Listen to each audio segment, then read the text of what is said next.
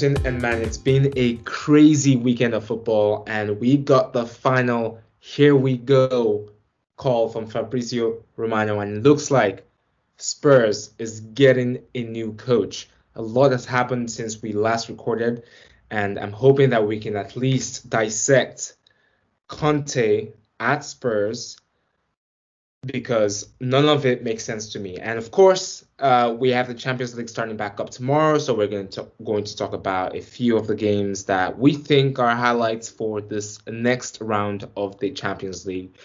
But first of all, we gotta talk Spurs and the hot news, the latest news, fresh off the press. Actually, I don't even think the press has printed this yet.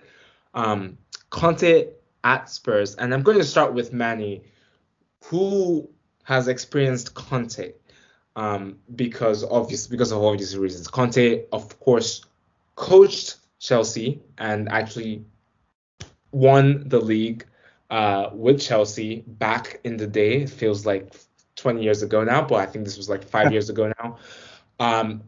I do want to start, Manny, with just unfortunately we couldn't get a Spurs fan here on the podcast today. But if there was a Spurs fan, or like assume that Spurs fans are listening right now, what was your experience with Conte back in the day when he coached Chelsea?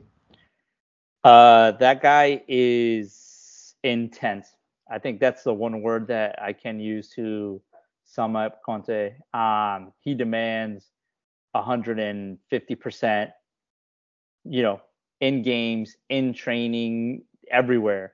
Like a personal anecdote, is that everyone used to make fun of Hazard, right? Because Hazard in his time off, during the summer, he would, he would put on, that dad bod, right? Would come back.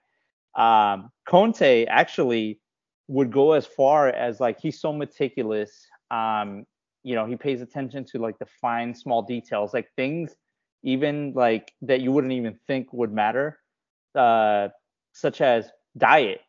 When he was at Chelsea, he actually removed all condiments like ketchup, mayonnaise, syrup, mustard, all those things from they were prohibited. They were he did not let any players use any condiments on their food at all.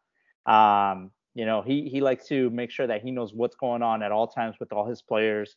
The guy, like I said, is he controls everything, which is a good thing and a bad thing. But again, you can't deny that he has a winning pedigree. Everywhere he's gone, he's actually taken the team, and made them winners.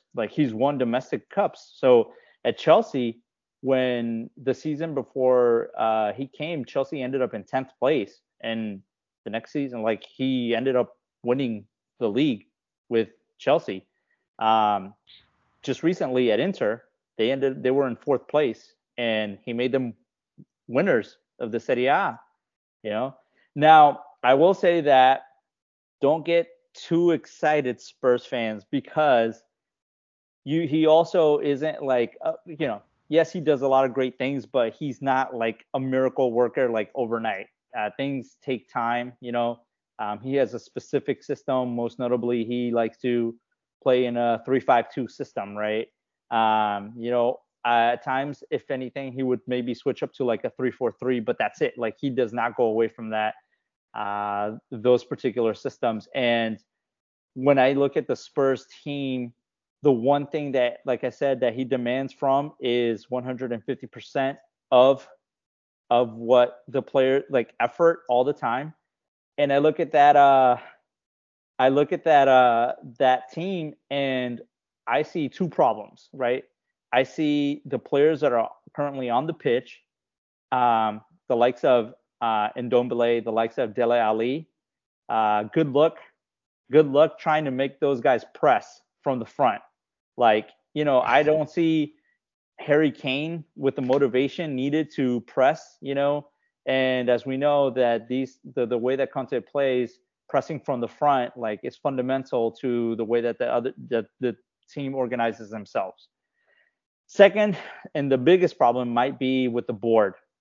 I'm actually shocked and surprised that he ended up taking the Spurs job, because I feel like this might end up, and it might be too early to say, but I feel like this is going to end up like another Jose Mourinho situation, where Mourinho actually ended up doing not too bad. Like, if you look at, his record with Spurs, he didn't do too bad, only to he didn't get back by the board, right? The whole Harry Kane, fiasco started early on.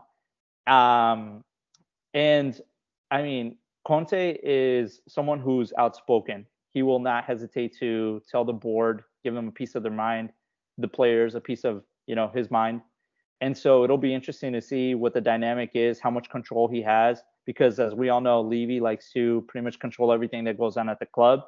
So my prediction, and I'm gonna say it now, I'm going on a record here, is I think he makes it to the summer transfer window, and then he finds out that the board lied to him and they don't give him the players that he wants or he demands for his specific type of system, and he's gonna cash out, and it's gonna be another payday for Antonio Conte. But I do think that he ends up getting Spurs into at least a European spot. All right. Well, Manny, that was good. That was good. A few minutes of just laying it down to Spurs fans. I want to just kind of paint a picture real quick of this whole saga. So, of course, Spurs fired Mourinho. And then the search began, the famous search where they started to ask a bunch of coaches, like, hey, do you want to join the club? And I actually, the rumor is, obviously, Conte was part of that conversation, because when Conte left Inter Milan, what the rumor was they hit him up to see if he will come. And the point is, I was not surprised at the time that Conte did not say yes to the job, because for obvious reasons. And this leads me to my question to you, Justin, because I'm not understanding how a coach like Conte is getting into this. Like, he definitely denied Spurs, and that's why they went to Gattuso. That's why they tried Fonseca. But why now? And nothing makes sense. And given the fact that there is no money, and Justin, you know all about, no offense here, but we know Arsenal, for example, are not, they don't have enough money to go out and buy enough players. And I think Spurs are probably worse than you are right now. So how in the world is this going to even work? And how do you see this playing out with like, this doesn't make sense to me. And I'm hoping you can kind of paint some kind of picture for me here, because nothing makes sense anymore with the signing. Yeah, so something obviously has changed between this past summer and now we are here on the first day of November. Something has happened. What changed? Both Spurs and Conte are in worse off spots than they were those months ago. My suspicion is that first the obvious. We know Spurs are in not a great place right now. The way that they folded against Man United, the way they looked totally like aimless, and like, aside from a couple of players, obviously like Heung-min Son, and a couple of others, very little effort, very little drive, very little pressing, no tactics on display on the field. And worse than the actual display on the field was the fans' reaction to it. I don't know if I've ever seen fans staging like such a boisterous revolt against the manager in charge and like the people in charge of the club than they did like this past weekend against Manchester United. Like, the Spurs fans were very vocal, and you could hear it. You could hear it on the telecast. They were very vocal in their displeasure with what was going on in the field and with the whole situation with their club, and perhaps rightfully so. So that's obvious. So Spurs are obviously not in a good place. So maybe Daniel Levy now he's going to open up the purse strings, and he's going to be willing to kind of, Mourinho didn't work. Obviously, they went through 6-7 potential managers and finally landed on Nuno. That didn't work. So maybe he's like, okay, we're gonna go to a proven winner, I guess again, but really like just like give him whatever he wants. That's because we're in that bad of a spot. And then from Conte's point of view, I sincerely believe perhaps that Conte was anticipating a greater kind of bidding war for his services from some top clubs. We know that there's big teams that are having, a little bit of tumult. Barcelona among them, PSG, Manchester United most recently, and perhaps he was expecting. And there's also other manager changes. Also, remember, like Real Madrid, like they brought in Solari. Newcastle. Yeah, that's right. New big club Newcastle. But whatever the case may be, I think he was anticipating probably more demand for his services at the time when Spurs approached him, and that perhaps the interest has not materialized. And so he probably he's itching to get back into the game. And I can only assume Spurs are offering him a pretty hefty payday. So those two factors combined, I think perhaps has changed his thinking on taking the job. Yeah, I think the pay is definitely that what makes sense, and maybe Conte got bored. The one thing I want us to realize here, I've just thought about I did a little digging. I mean, it's not even that much digging, but Pochettino left, right? So he left because they needed Spurs felt like they needed trophies, they needed something, they needed to win something, and then we hired Mourinho, and now we hired Nuno Espirito. At what point do we think we need to start blaming Daniel Levy? Because to me, years ago, you have a Years world-class coach. Okay, because I mean, Daniel Levy owns, I don't, it's not the majority stake in Spurs, I don't think, but I think he owns a lot of stake in Spurs. But I don't know who makes this decision. Like, can we get a technical like a more, useful? Well, I guess they got Paratici as a sporting director, but to me it sounds like Daniel Levy is a problem and should not even be in this club, in my opinion. But again, I don't know much about Spurs to really tell you if that should be the case. But I feel like that he's been the constant between across all those coaches, right? Yeah, I mean he has, but at the same time, you can't really fire the guy that's responsible for bringing in, sponsorships, pretty much orchestrating the new stadium that they have. Like that, he's done, I guess, his job, right? Like that's the problem is, and that's why I said like it'll be interesting to see what the dynamic is between Conte and Levy himself, because we already know Levy is a person who calls the shots at Spurs, and Conte is like that type of person that wants to have complete control over everything. And we've seen it in the past. It hasn't gone very well. It didn't go well at Chelsea, and it certainly didn't go well at Inter. A lot of people don't actually don't really know this except for like Chelsea fans, but when he got let go of at Chelsea, he actually sued Chelsea and he ended up winning. It's like a massive, snap! I didn't. Yeah. I missed that somehow. Yeah, he sued like Chelsea and the board of directors and everything for the way that he was let go. And it wasn't something that was solved right away. Like, it was resolved like I think like a year later, but he ended up winning, and he got additional payout, compensation. I think everybody listening to this loves to see Chelsea bleed money. So I wouldn't hide that. I'm happy that happened. It doesn't matter, man. We're not going to bleed as much as Spurs have bled in the last two seasons. Like, I'll tell you that. It doesn't matter how many seasons they renew the all or nothing on Amazon. So, but no, yes. Again, Levy continues to do his job. He continues to make or discover opportunities for generating revenue, and I think that's all that matters, right? Like, as long as the cash keeps flowing in, that like he's safe. Right. All right. So I want to do my favorite exercise always, and just to kind of predict, you know, we all know, and I think if people are listening to this podcast know that Conte is going to play through in the back. That's a definite given, right? And then he's going to do either a 3-4-3, or I think he did that a lot at Chelsea.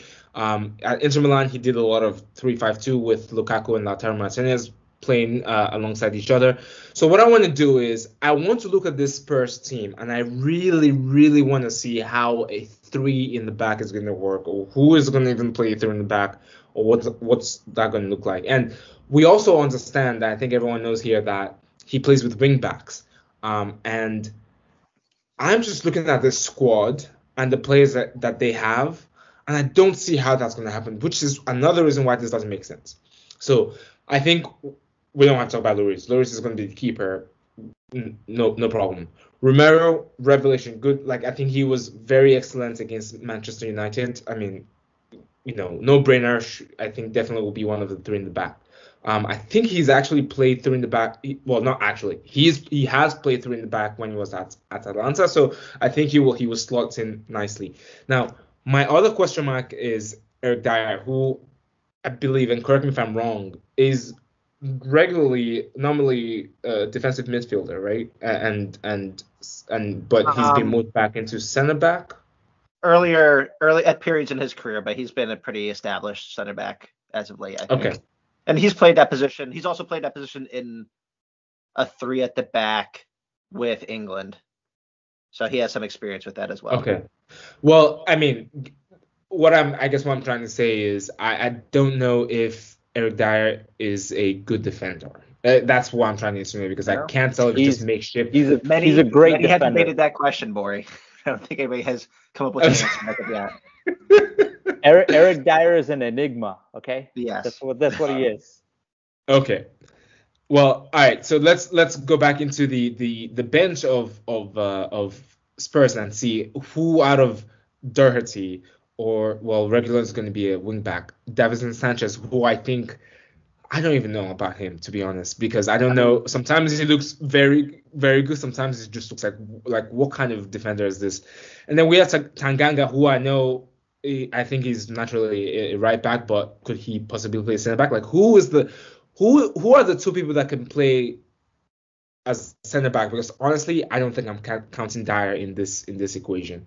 It's not a deep lineup Spurs have, especially in this, and especially if you want to have field three at the back week in and week out.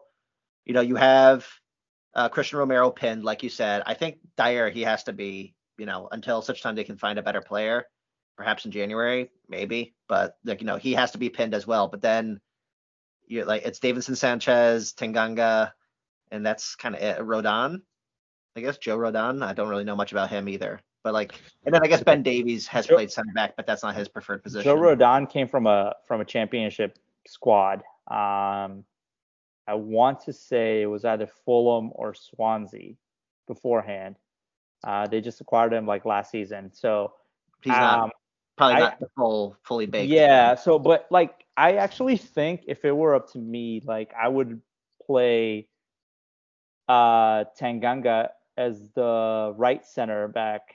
I would make Davinson Sanchez or Eric Dyer this central, and then whoever's left of those two, the left center back, and then making obviously Emerson Royal the wing back on the right and Reguilon on the left. Well, so that's the thing though. That's the other thing I was going to talk about. Is Emerson really a wing back? Can he play that position? He plays better than defending. Better go. He makes very adventurous runs going forward. I'm not. He does make good runs forward. Yeah, he I feel like he's better going forward than he is coming back, right? So at least he has. That's why I said Tanganga behind him to cover, because he has the speed to cover for whatever gets behind Emerson.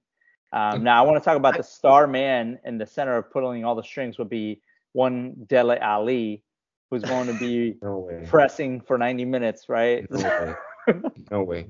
We're not even going to talk about him today because he's not on that team, in my opinion. There's a lot of issues here with positionally, as far as I can tell right now. And maybe Conte, he's obviously he's a genius manager, so he's gonna be able to figure this out. I guess that's why he took the job. But on this weekend and on most games, the two most threatening players for Spurs have consistently been Heung-min Son and Lucas Moura. So where do those two guys fit in a 3-5-2, for instance? Like Son can play up top, but then what do you do with what are you going to do with Lucas if you're going to play with wing backs? I actually think, I guess Son is the natural, if he's going to 3-5-2 the way he played with Lukaku and Lautaro Martinez, I guess Harry Kane and Son will be the natural. Yeah. Although I think Lucas is more of the player at the moment right now that could probably play that position, because I don't see, I guess Lucas, I don't know. To be honest, I don't know. If I'm being honest, I don't know. All right, let's just the elephant in the room. Let's address it. Harry Kane doesn't belong in this team. Yes. Let's just address it now. So that's a good point. And not that he doesn't belong in this team because he's not good. He doesn't belong in this team because I don't think he wants to be in this team, because he has other ambitions, because he's almost 30 years old, if not 30 already, and he wants to win trophies. So this is the problem I have with someone like Daniel Levy, because I don't understand why in the world a club is offering you 100 million and you don't sell that player if money truly is a problem. And now we don't know if City even wants to play with a striker, or if they even have that money after spend that 100 million on Grealish. But before we go there, I think everyone is in agreement. Højbjerg is going to, phenomenal player here. He's probably going to play like a Brozovic or Barella kind of style, or at least Conte is going to use him in that capacity. I don't know anything about Skip. All I know is I think they should probably skip him. Maybe I'm wrong. Maybe I am wrong. I don't know. I'm a Serie A man, so I'm not gonna act like I know Skip's game. But I feel like the times I've seen Skip play, nothing stands out really to me. So I don't know. I don't think he's Conte level. He's a promising player, though. It's just nobody has looked good for Spurs, right? So if he's looked listless in the games that you've seen, Bori, this season, it's kind of par for the course for most everybody on the field for Spurs. Sure. So I think there's perhaps potential with him. He could be in the rotation in the midfield. Okay, so we have Højbjerg, we have on Skip. I think in Ndombele, I don't know what's going on mentally with him, because right now, I'll tell you, the only thing that's stopping Ndombele is the mentality. I don't know what's going on in the dressing room or with the coaches that he's had to coach, or maybe something is going on at home. But Ndombele, I can imagine a hardened Conte on Ndombele. Ndombele is going to be a star. To be a star. No, man. I disagree. I feel like, yes, you're right, but I don't think he has. I'm telling you, look at the Conte's players. He demands those, especially there's more. I feel like there's more pressure on those five in the middle. Of course. To press, to move, to do all that. At the same time. Yeah. In Ndombele, Dele Ali, I'm trying to look at even the Lo Celso. To some point, they're all more technical, flashy players, right? So they don't have they're not built to press, to hold that, to move up, to move down at the same time. I don't know, I just don't see it. Have you seen Ndombele, man? That guy's technically, I feel like he's gifted technically, right? Yeah, but I feel like he's just out there, you have that when we go play pickup and you have that guy that's doing all the tricks and the step overs and everything, but then all you got to do is just body him and then that's it. And wait, man, are you talking about yourself? Is that? No, I'm not. I don't do step overs. That's not my game. But he's like that player where I think like a lot of it rides on his confidence level. And I think you called it Rory as far as like what's going on, because there's some games where he's like amazing and like it looks like the ball's like glued to his feet and he can, pick out a pass, he can dribble through, he can break the lines. He and draws a lot of fouls too. And then other games where the guy has like the most awful first touch, like, it's like night and day. So again, it'll be interesting. But to your point, I think like the overall theme that we're coming to and the conclusion that we're coming to is that this team needs a massive overhaul for an Antonio Conte system. Right. Which is why I don't understand. And that's where I said, like, Harry Kane, man, to me, I would rather in an Antonio Conte system, I'm looking at Lucas and Son as my two. No, I think I get Harry Kane. I cash out on Harry Kane for whatever is worth, and I use that money to try to, reinforce. What's the minimum? What's the price that you think the minimum would be required to let Harry Kane walk away? So this is interesting too, because isn't obviously we know how much City wanted him, how much Pep wanted him, but isn't Pep in his last year of his contract? He didn't. Is it last next season? Okay, so he has what, one more season, right? After this, I believe, yeah. So the question is, and he's not going to renew. Is that what you're trying to say? Because he already publicly announced at the beginning of the season. He said, I'm not renewing. Like, I'm going to honor my contract whenever it ends, 2022, I think it was. But the point is, are they really going to go out there and spend the $100 million on him? And then, if they're going to win the Champions League, like, if they're going to win the Champions League, they're not winning anything with Pep. Well, they're not winning a Champions League with City. Come on, if they get a striker, and that would increase the odds for them to win the Champions League, right? I would think. I don't know if they do. I mean, like Harry Kane, like we discussed this, I feel like in an earlier episode. It's kind of like Harry Kane's not doing himself any favors, like moping around the field. Like, people have very short-term memories, and as far as I can tell, say for this past weekend, because of what happened with Palace and being reduced to 10 men, City have been looking pretty good. They seem to have a system worked out, and maybe Harry Kane doesn't necessarily need to fit into it. Maybe they can do without having an out-and-out striker, and especially one that's going to cost, like I said, what is the minimum price point? Like, if they couldn't get him for 100 plus this past summer, like, how far are Spurs willing to go down, and how much would Man City be willing to meet them at to get his services in January? I mean, I don't think they could. I just don't see how Daniel Levy and Spurs could afford to let Kane walk for like something like 60 million, for instance. Like, that's just out of the question. They look so bad. It'd be a disaster. But no one is going to do that though. No one's going to, except maybe Bayern, if Lewandowski decides he wants to leave. And in that case, I think Bayern will probably want either Holland. I can't think of a club that will want to get. No, all right. I've gone into the future. All right, I've come back. Harry Kane will go to Newcastle United for 150 million pounds. He will shatter the previous English record, or the most expensive Premier League player record by 50 million pounds. You guys heard it here first. This January? Does it happen in January or?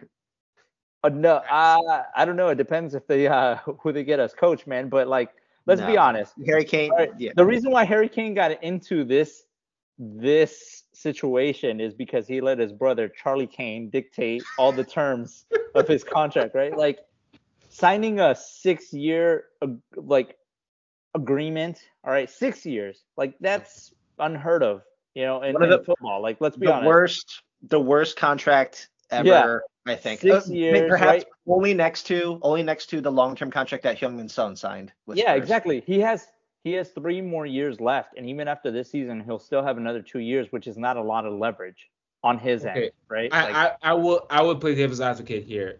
Let's not forget, about 3 years ago, Kane was in the Champions League final. So maybe at the time he thought, okay, we have a chance here, right?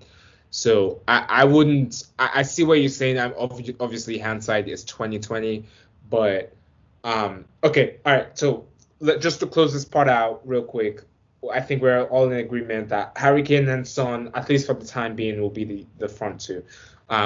Yeah. I don't see how this is gonna work. I think we're trying to fit a square object into a triangle hole, if that makes sense. We'll see how that works. Maybe they will do what they do in Italy and what Juve is doing right now. They go into a retreat where they don't go into their families. All they do is like stay in on the training ground, sleep there, and when they wake up, there will be no mayonnaise anymore. There will be no ketchup. It will all be just greens, coconut water, and things. Coconut water is banned too. It's got sugar. Too much sugar.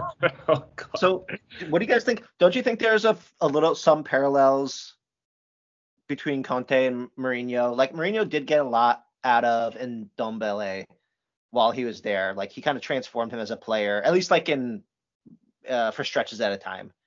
The Harry Kane, Heung-min Son connection was like close to being at its strongest at times under Mourinho. So like I think there are things there that can be kind of like drawn out. The question only though is how much patience Conte has to get that out of players. And if he doesn't get the reaction he wants, like, I think he's on record saying like, if a player's not willing to commit to his strategy or give his all, I think he said like, I'd rather kill him. I think is the exact quote. Like he said, like he'd rather just kill the player, like get them away from my squad. So like, how much patience is he going to have with mopey Harry Kane, or is Harry Kane going to be immediately reinvigorated with the arrival of Conte? Is that it's just going to take like one, speech by Conte and one like a week on the training ground, and Kane's going to be like, okay, I can see there's a very clear vision, and I see how I fit. He's done that before. He's done that with Mourinho before. Kane Kane has had dips, and then he always has up now come back out of his slumps. I don't know if he's ever had a slump like this though, where he's like a non-entity on the field. It's like multiple games now where he might as well not even be there, like in terms of the impact that he's having. Listen, Harry Kane it's about to get worse for him when he can't have shepherd's pie before training or after. He's a good English lad. He's a very good English lad. In all seriousness, no, it will be interesting to see, what happens. So how many games? The good thing is, if reports are to be believed, Conte is going to sign his contract and be instated tomorrow. And they have the international break coming up, right? Well, first they have the Conference League to play. Thank you very much. No, well, that's what I was getting at. I wanted to see how many games are between now and the international break. 2, I believe, for Spurs. Conference League and then this weekend's EPL. Wait a minute. Is the international weekend next weekend? Not this. Yeah. Yeah. Are you kidding me? Yeah, my God. No. I know. I had the same reaction, Bori. I'm just sick of it. It's back. Our favorite time of the year. I know.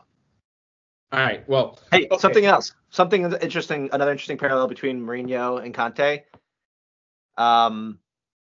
When Mourinho, his last stint at Chelsea, he left, and then you guys had a couple of like interim coaches, right? It was like Gus Hiddink, I think, came in, and then you got Conte the next year. Yep. I looked it up. They played a total of, I think it was like 27 games in between, 27 games under an interim coach before Conte came in as a replacement permanent manager for Mourinho. Right. This time around, I think Mourinho left Spurs.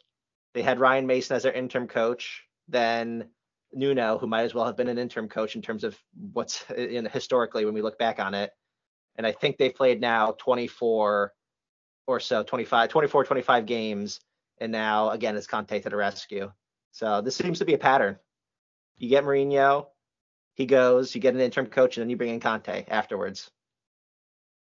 Conte doesn't start. Likes to start from the beginning of the season, though. So again, that's not a surprise to see that he's joining mid-season. As a Chelsea fan, I gotta say, imitation is the sincerest form of flattery, right? So okay, I understand that. If Spurs can get like a quarter of the success that Conte had at Chelsea for that one season, then I think they would take that at this point. Because then that means that they'd have won the only thing. They'd have won something, right? There's gonna be a trophy in that trophy cabinet. Right. Yes. Anything, any sort of silverware and it doesn't even have to be a big piece of silver. Confederations, if they could win the Confederations League, hey, the conference. I'm sorry, the conference. I can't even remember this. I can't even remember this thing's name. But the Conference League. I know it's hard, especially when you're not able to qualify for it. You don't know the names of the leagues anymore. So, Justin, it's okay. Next season. Hey, actually, we got to talk about Arsenal sometime. I keep saying this, but Arsenal is they're looking good. I'm liking what I'm seeing. Before we delve into, I don't know if we want to delve into Arsenal on this podcast, but I do want to talk about the other side of things in United. Before this game, Ole Gunnar Solskjaer was on the hot seat, but now it seems that the seat is warm, not hot anymore. And they play, I think, Atalanta tomorrow, if I'm not getting that wrong. What are the chances that they lose to Atalanta and he gets fired? Well, first off, I think we all need to give OGS a round of applause. The man was like 4 steps ahead. He knew that this weekend all he had to do was humiliate Spurs, right? With Nuno at the helm. He had to embarrass him, get him fired, and then make sure that, hey, the only guy that can replace me, that the Man U board would be, that consider replacing them with me, would be Conte. And now he's off the table. So congrats, Ole. I think I speak for the other teams in the EPL when I say we are glad you are still in charge of Man United. So just want to put that out there. So. Yeah, I don't know. I think it's a mistake that United are making, but maybe I will be wrong. But yeah, what are the chances? Let's see. I mean, seriously though, like Atalanta, they're going to Bergamo. They're playing Italy. Atalanta's not in great form though, right, Bori? Well, define not in great form. I mean, they are winning. They tied with Lazio 2 weekends ago, or maybe during the midweek last week. This past weekend, I believe they won. I'm just forgetting the scores now, but I think they won. I can't remember. Anyways, my point is they are having some issues in the back. I think Toloi has been injured. Demiral, I think, was also injured and came off the game against United in the first leg. Those are their two top center backs. So if we have those 2 center backs back in the squad for the game tomorrow, it's like Atalanta is. Let's not forget they are a lethal side, and right. Also let's not forget Gosens and Hateboer have been injured for a while. Hateboer I think is about to come back, but they're definitely suffering, but even with that, they can still devastate. And let's not forget, we're talking about United here. They've lost to small teams this season, so it is possible that even this half Atalanta team could still do a harm. And they were 2-0 up. It's just Atalanta lost their way in the second half. So, I'm just trying to understand what happens if they lose. Like, where do we go from here with no Conte, for example, and the only person left that I can think of is Fonseca, or Steve Bruce, I guess will be the other coach that is available. So if they lose, so I think there was reporting before the game against Spurs, and it sounded truthful, and I doubt anything's changed even after the victory, that basically that OGS was getting 3 games basically to right the ship after the humiliation against Liverpool. Basically, he was going to get Spurs, so he's 1 for 1. Then he's going to get Atalanta at the midweek, and then he's going to have the derby against Man City this weekend, and then it'll be the international break. So even if they lose against Atalanta, I still think that there's going to be, there'll be so much turmoil in the news. Like, it was just the whiplash of getting crushed by Liverpool. Then, oh my God, they're back. They're playing 3 at the back. What a genius, whatever. And then lose against Atalanta. Then I think we probably can predict what's going to happen against Man City, but you never know. I think no matter what happens, there's going to be a lot of conversations going on with Manchester United's front office over the international break about where do we go from here, especially now that Conte is off the table. So if they lose against Atalanta, Boyd, I guess to get to the heart of your question, I don't think there's not going to be anything knee-jerk. There hasn't been anything knee-jerk with Manchester United up till now. There definitely isn't going to be any this week, but the rumor mill is going to be swirling, and it's going to be at like hyper speed during the international break if they lose against Atalanta and then again lose against Man City. Fair points. And I can confirm Tolo is not even called up. But you do have Ilich Zapata and Luis Muriel, who are lethal in the front. The problem is I don't know what Atalanta is going to do in defense. Demiral is back, so we'll see. Don't know what's going to happen, but I think the media is going to go bonkers if Atalanta wins. That's my prediction. Maybe the board won't do anything, but the media is going to go. All attention is going to go back to Ole again. Like, hey, like what's going on here?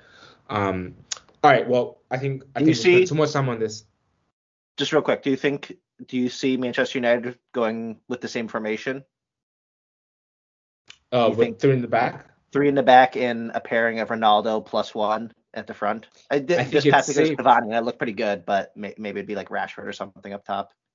I think it's safe. I think it's a safe thing as well. I honestly I see 3 in the back as 5 in the back in my opinion, but maybe because of the way Atalanta plays, they may stick it that way because I think United just needs to get a draw in this game. I think they can handle young boys. Villarreal, we don't know what Villarreal is going to do, so but I would think they could win. But I think Atalanta is probably the toughest opponent that they have in this group, this in the Champions League group. If I'm being honest, so that's also it's also interesting. I want to point out like when you said Villarreal because there are rumors that Newcastle United is interested in Unai Emery, and we know that Newcastle has the money to pretty much pay out his contract and some.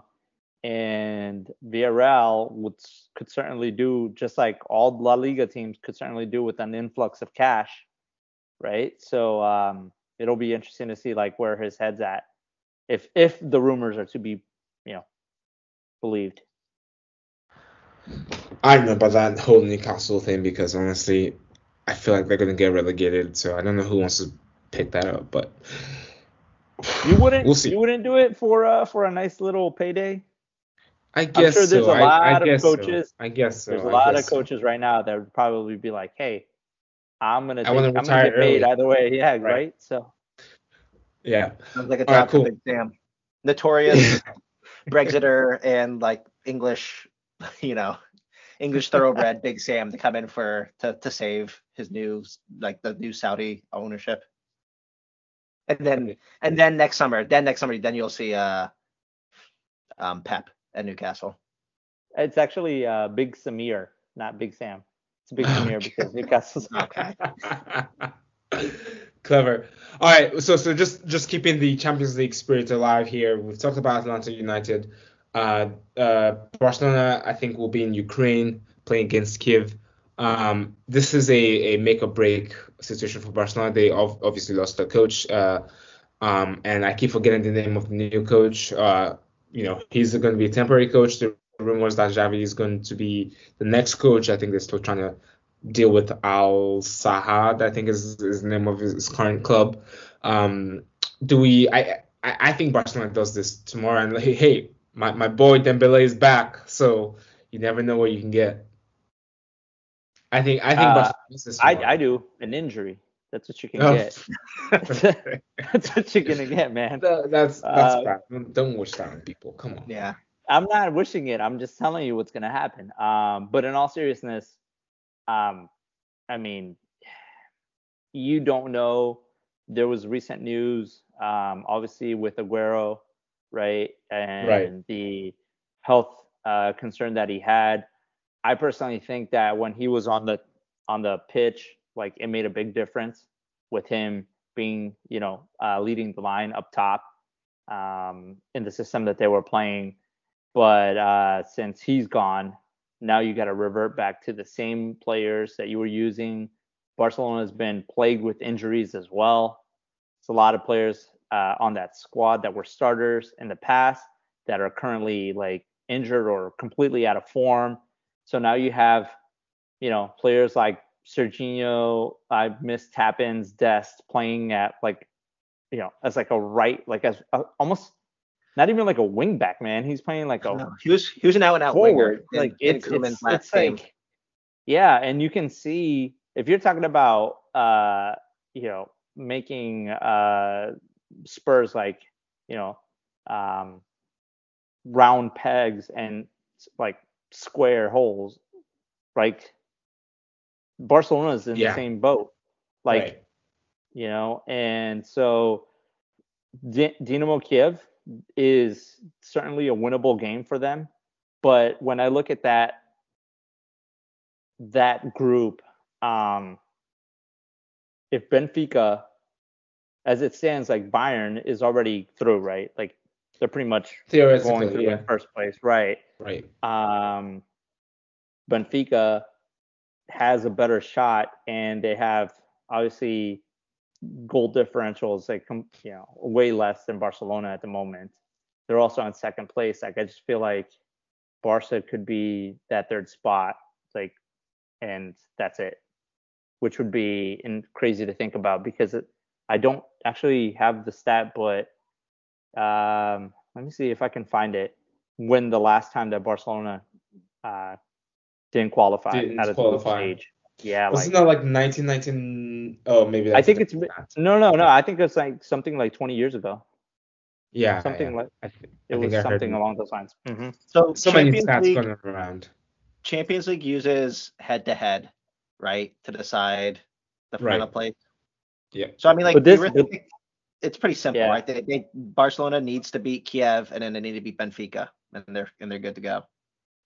Well, but the games where they're at, right? Because like it doesn't matter. So it used to be where you have to think. It used to be where Barcelona, like the Camp Nou, was like one of those places where it was like almost impossible to win. Yeah. It was like impossible to win. I didn't mean to say it to like downplay how like it's gonna be so easy for them, but like in terms of what they need to do, it's very clear what they need to do. Whether they can do it, you're right. Yeah, Camp Nou is not the fortress it used to be. Nope. I don't know. Maybe though, I think the faster they can get Xavi in the door, the better is really where I'm at. Because if there's anything that would reinvigorate the fan base and bring like that. Barcelona supporters. More so than most clubs, perhaps, maybe the most of any club. Barcelona has an identity, and they've strayed from it in like the past few years, for much of the last decade, honestly. So that's why they want Xavi. You need to bring him back, and I actually think Xavi is a very interesting manager, and I know it's not a big league, but I highly recommend looking at some Al-Sadd like highlights of like how they play under him, and you can see the DNA. And he's drilled that into a team of we like to clown on Barcelona, but Al-Sadd is a much lesser in terms of quality than even Barcelona right now. Right. And he was able to drill like that like ethos and that like Barcelona DNA in terms of like quick passes, tiki-taka. Tiki-taka is back. I think tiki-taka will have a resurgence, but they got to get Xavi in as quickly as possible to make Camp Nou like that place that teams fear coming to again. And for those that aren't familiar with Al-Sadd SC, it's also pretty much the Qatari national team. So you can look up you can look up on YouTube Qatar national team, and it's literally like 75% of Xavi's club team makes up the national team. So You know what they should have done is they should have offered El Saad Koeman in exchange for Xavi. I think that would. I mean, seriously, think about it. I'm sure they would have gone for Koeman, have you seen Koeman? He would not survive in that climate. that boy's transparent. He'd be roasted. He would be roasted. Fair point. All right. And then I think the other games that are coming up, PSG without Mbappe, it seems, and without Messi. They're playing Leipzig. Leipzig has not been too hot. I think they've kind of died down since they had a very good start in the beginning of the season. I think this will be straightforward for PSG. I don't think there'll be any surprises here. And PSG, I mean, yeah, they're not their best, but I think they'll get this done. Anyone think otherwise? I mean, they did go pretty much toe to toe with Manchester City in that shootout that they had. I think it was like match day 2, where I think what was the final score, like 5-3 or something like that. They put 3. Yeah, I think it was. Forgot their player, the winner, Nkunku. Is that his last name? Right. Are you talking about Leipzig and City? Yeah. Oh, okay. So they show that, like, I mean, they were playing fearless, as far as like City 6-3. In their house. Yeah. 6-3, right? 6-3, and if not for like a few horrible defensive errors, like that game could have been a lot closer. But if there's ever a time to take it to PSG, it's now. No Messi, right. No Mbappe, right? They have, I think, no Ramos. No Ramos. Well, I mean, like they haven't had Ramos yet, right? So, yeah. But isn't there like a suspension? Aren't they without? I might be confusing Ligue 1, but I thought Hakimi got a red card in one of the fixtures. Was it the Champions League? No, I thought there was a notable player that got red carded, and so they have a few key pieces like of their starters that are out in this game. So why not try to go for it? Right. Well, yeah, fair point. Yeah, I still think. I mean, maybe if they lose, then this would be a case for them to get rid of Pochettino, and then Pochettino will go to United. Maybe it's all a game. It's all a game, and we don't know how it's going to end up. And then last but not least, I think people's new favorite team in Europe is Sheriff, and they're playing Inter Milan. I think this is a do or die affair for them because I don't think they'll win the next 2 games that they have, or maybe worst case they get a point out of Real Madrid. But no, not Real Madrid, but the other team that Shakhtar Donetsk. But do we think Inter Milan can? I think Inter Milan can do. I mean, Inter Milan is on fire right now, so I expect them to get through this. But it is a group to watch because if for example if Sheriff were to win or tie the game, then they could qualify. I think that's really what they need. The worst result that they should try and get is a draw, which would really help them out for the next level. So I think they need a draw, either a draw versus Inter or Real Madrid, and then and Shakhtar is like bad. Shakhtar's like they're bad. They're a good team, like they have been, like they're perennial. They're always in the Champions League, but this is a bad season for them. So, like, if they can pull off 1 point against Inter or against Real Madrid, and I think they're through. Well, the head-to-head between Inter and Sheriff though will be the problem because good point. Inter Milan. So I mean, Inter Milan will also have to beat. I think they'll have to beat for sure Real Madrid and Donetsk to have that happen, which I don't know. Real Madrid's on fire, and I don't know if they will beat Real Madrid, but who knows? You never know. Big one. Yeah, Inter Real Madrid will be a big one. Another group to watch. Another group to watch is all. Cool.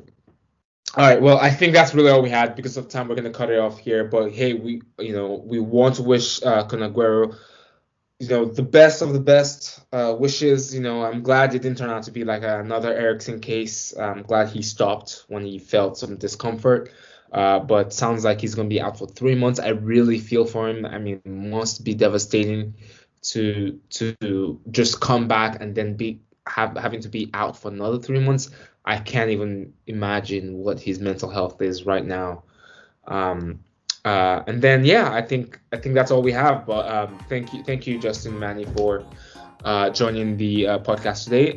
As usual, we're on Spotify, Apple, and Google Podcast, and we will see you all after the Champions League, hopefully this week. If not, next week. All right. Bye.